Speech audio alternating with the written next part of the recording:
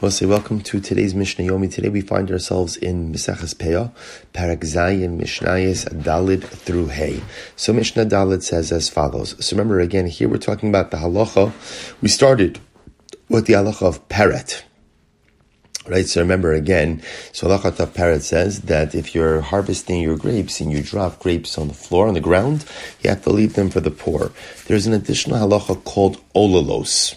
Olalos, so effectively, olalos are underdeveloped clusters that one is obligated to leave for the poor as well.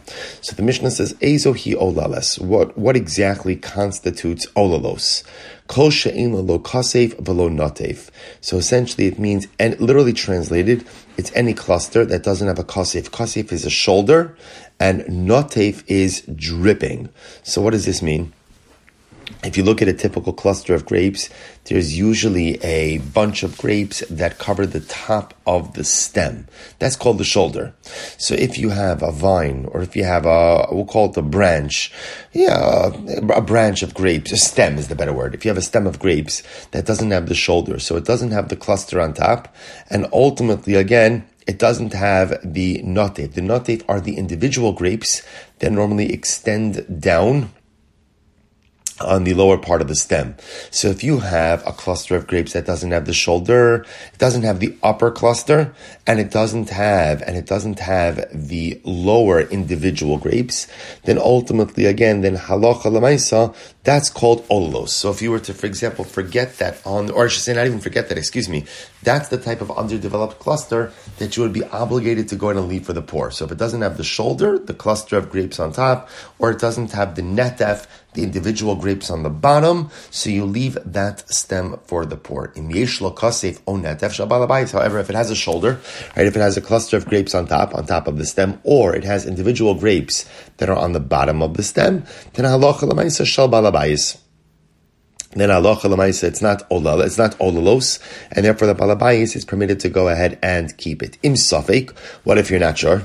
Right? In other words, I'm not sure if the particular cluster has these aspects or not. Then ultimately, again, la'aniyim, then we give it to the poor. The Mishnah goes on, Oleles sheba arkuba. What about the following halacha?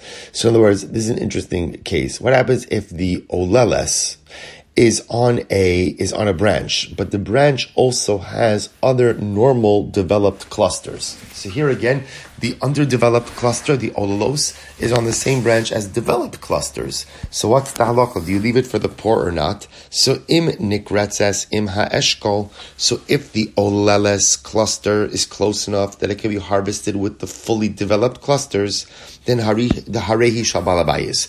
Then it belongs to the balabayis.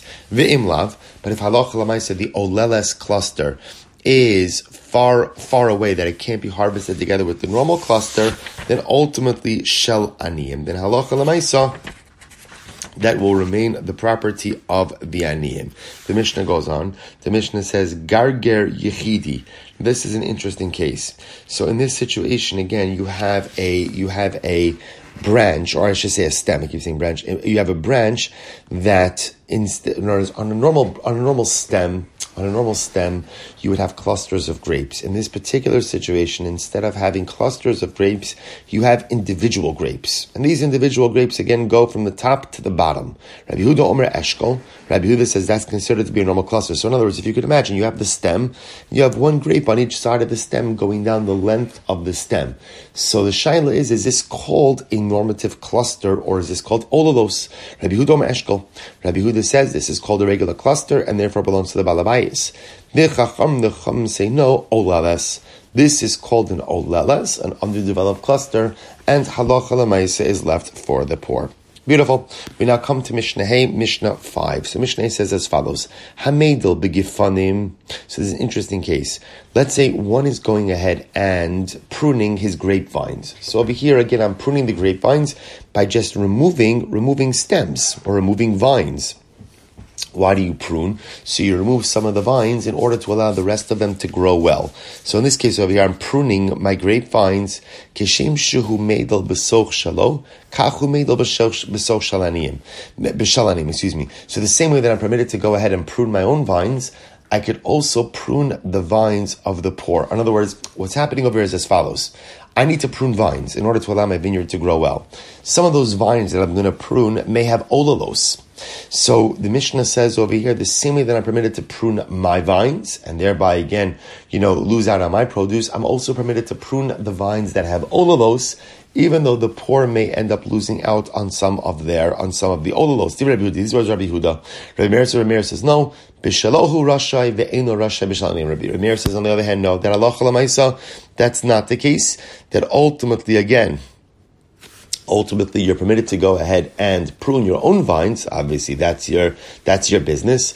But lamaisa, you're not allowed to prune vines if it's going to cause a loss to the aniyim by depriving them of the olalos. The Bartanura says, "V'alachak Rabbi Yehuda." The Bartanura himself says the halacha follows the first opinion, namely, the same way that you're permitted to go ahead and prune your own vines, you're also permitted to prune vines that may have olalos on them, even though you may end up causing a loss to the aniyim. All right, Shkayach Rabban, we'll stop over here for today. Wishing everyone a good tavach, a wonderful day, Kol Tov.